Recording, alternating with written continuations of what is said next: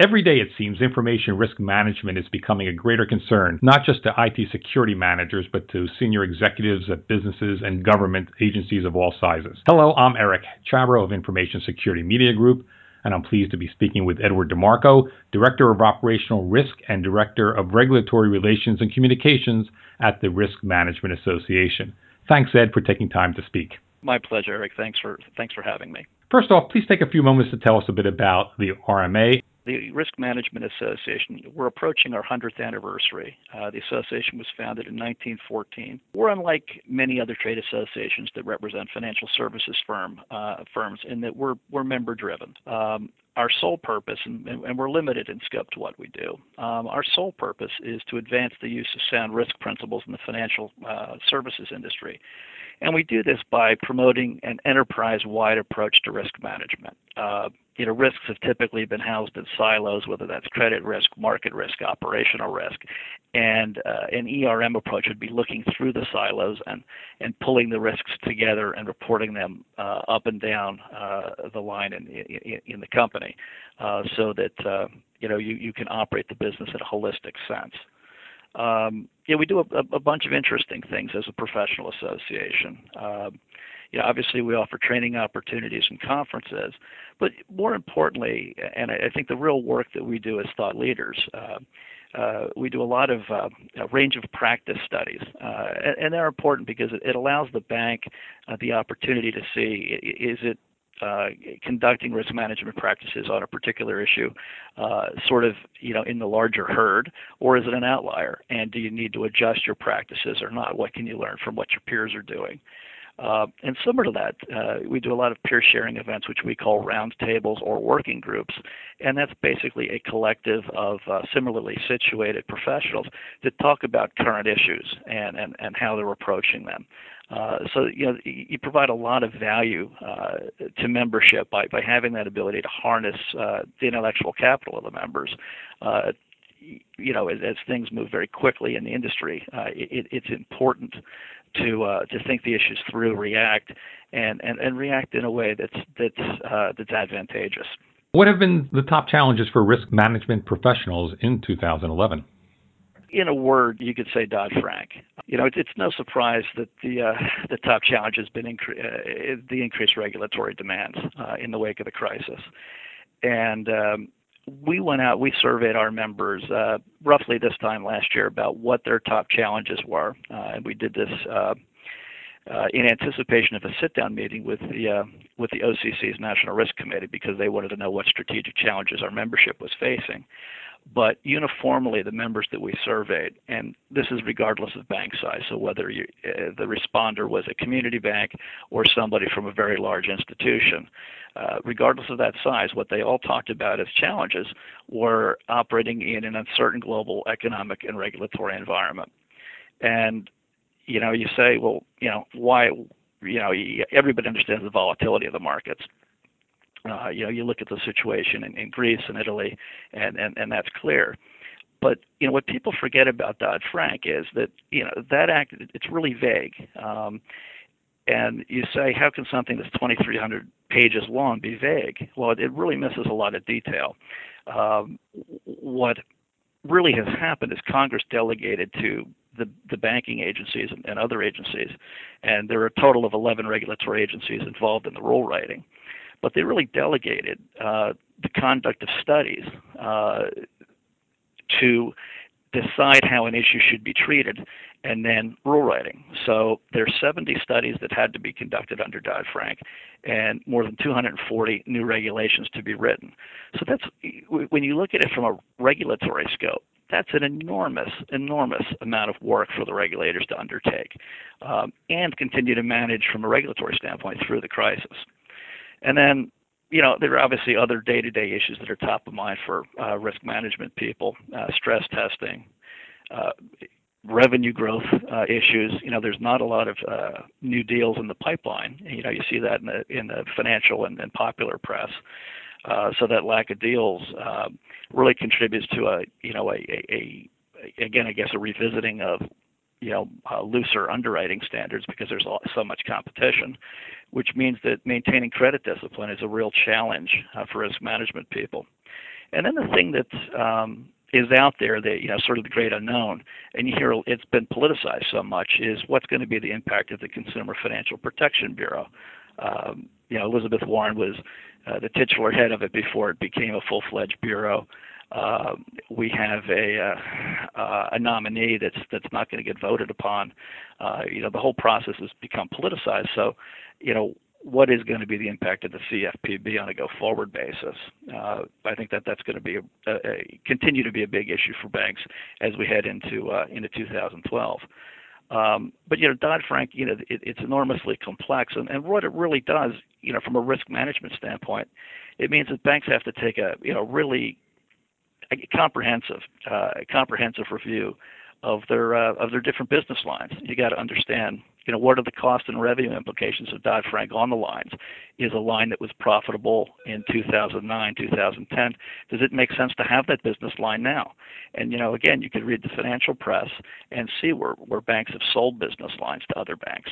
And I think, some part of that you can attribute strategically to, in the new economic reality and regulatory environment we're in, that business line didn't make sense for the seller anymore, even though it may have been profitable in the past. So I think, you look at Dodd-Frank, I think that the real key challenge is how do we roll out changes in the business lines? How are our business models going to be impacted? How can we minimize really disruption to the business? Because there's a very large compliance burden that's placed on the banks as a result of Dodd-Frank. And I think, when you look at it, Dodd-Frank applies up and down throughout an institution.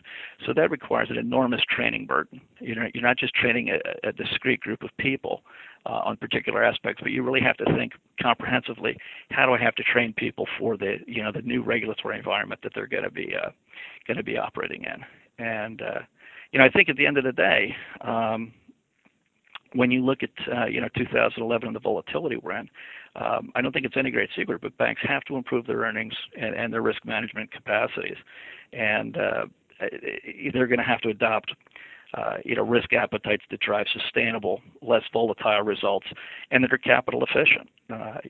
Really, you've got to have product lines that you understand, that make sense from how the bank is capitalized, and that you can generate a return on investment that's really commensurate with the risk that the institution is willing to take. Besides Dodd-Frank and the startup of the Consumer Protection Bureau, what do you see as other top trends or challenges for 2012? That's an interesting question. Given where we're at in the calendar year now, probably the top challenges will continue to be dealing with the fallout of the European debt crisis and implementation of Dodd-Frank. But there are other specific things I think that are going to be top of mind to risk management people. One of them, is FSOC, the Financial Stability Oversight Council. That and the Office of Financial Research are really designed as data warehouses for reporting. And what you've got now is yet another two groups that banks have to report to. So you're really talking about enormously complex data requirements that require large expenditures for system development and so forth. So I think, again, regulatory burden associated with FSOC and the Office of Financial Research, I think that'll be important. I think regardless of, again, bank size, I think, earning an appropriate return on investment to attract new capital and remain independent if you're a smaller bank, I think that's going to be a huge challenge. I think developing new strategies or new products to serve customers and offset the revenue growth constraints that we're seeing through Dodd-Frank, I think that's going to become important.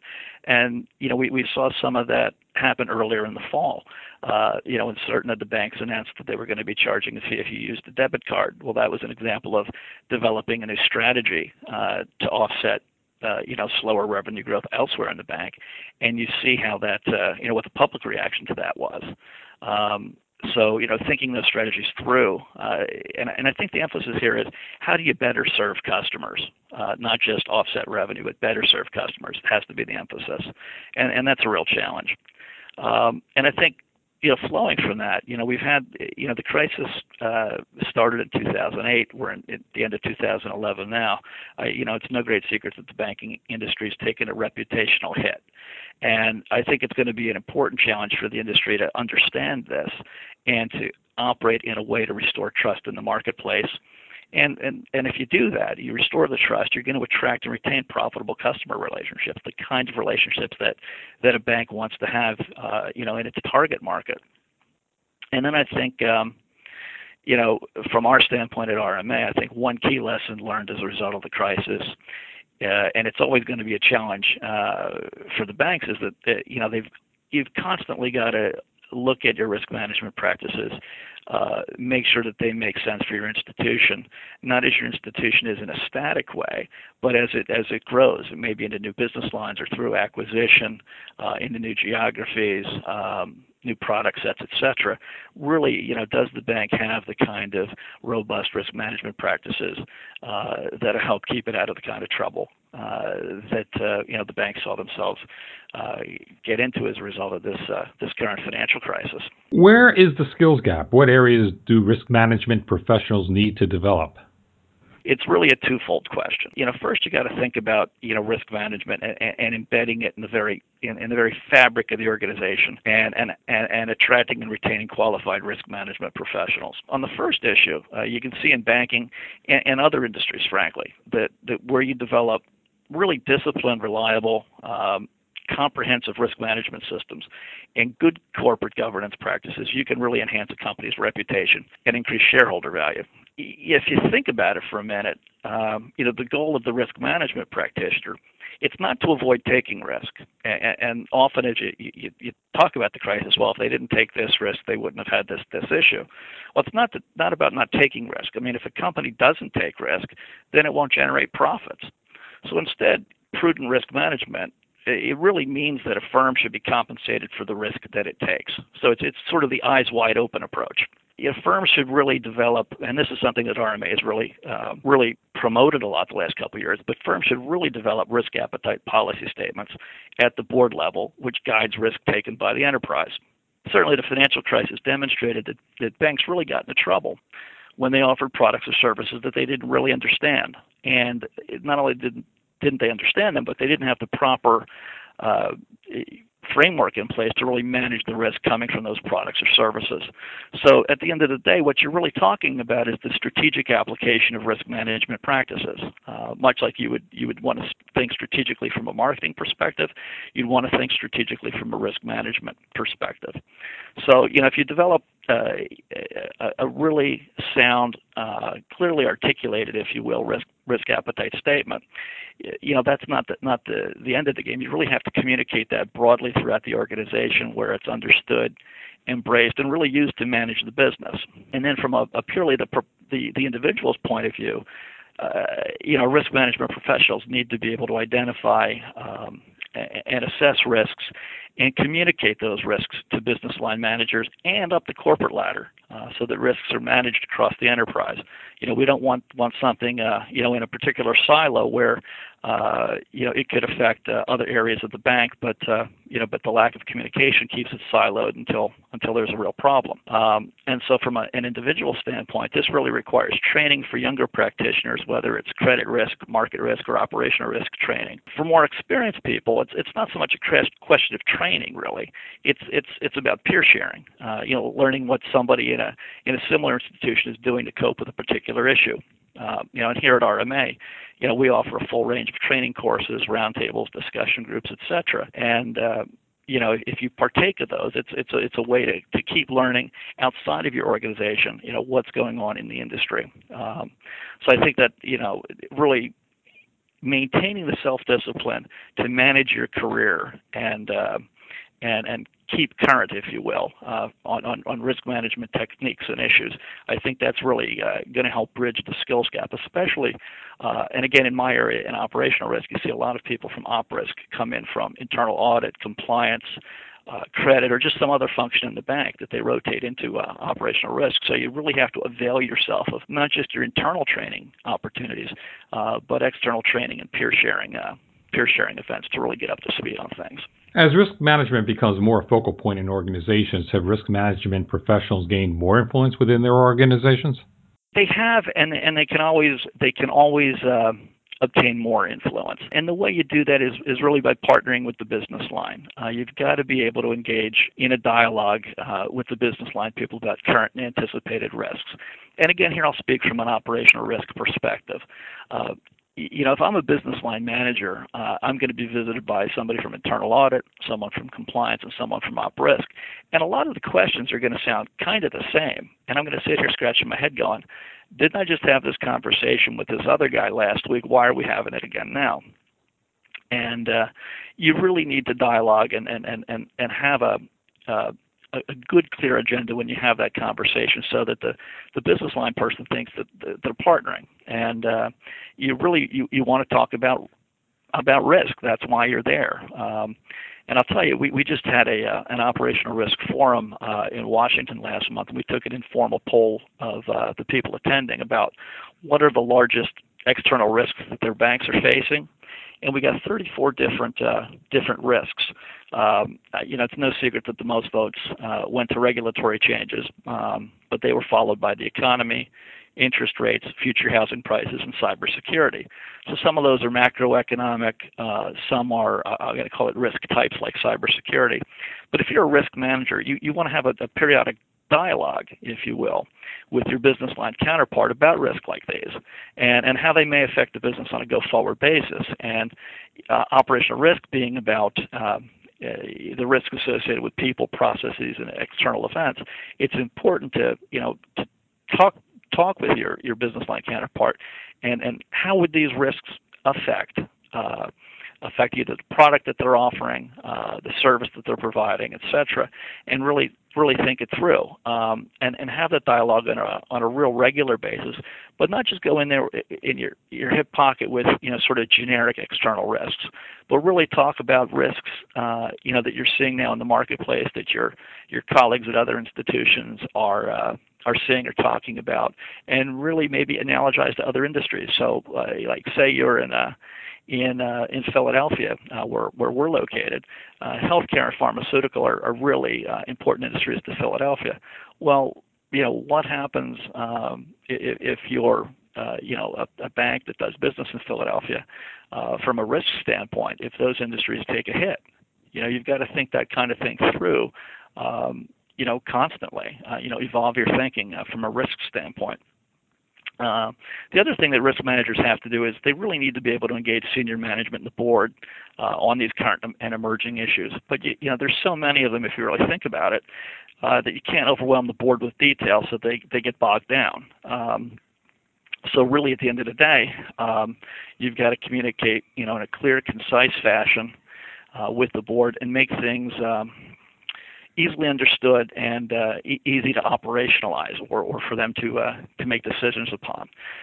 And I think if you do that, risk management will become more of a focal point. It'll get its stature in the organization will be elevated, and it won't be viewed as a, quote, compliance function, unquote, but it'll be really viewed as something that drives demonstrable value for the organization. Thanks, Ed. Thank you, Eric. It was my pleasure. That's Edward DeMarco of the Risk Management Association for Information Security Media Group. I'm Eric Chabrow. Thanks for listening.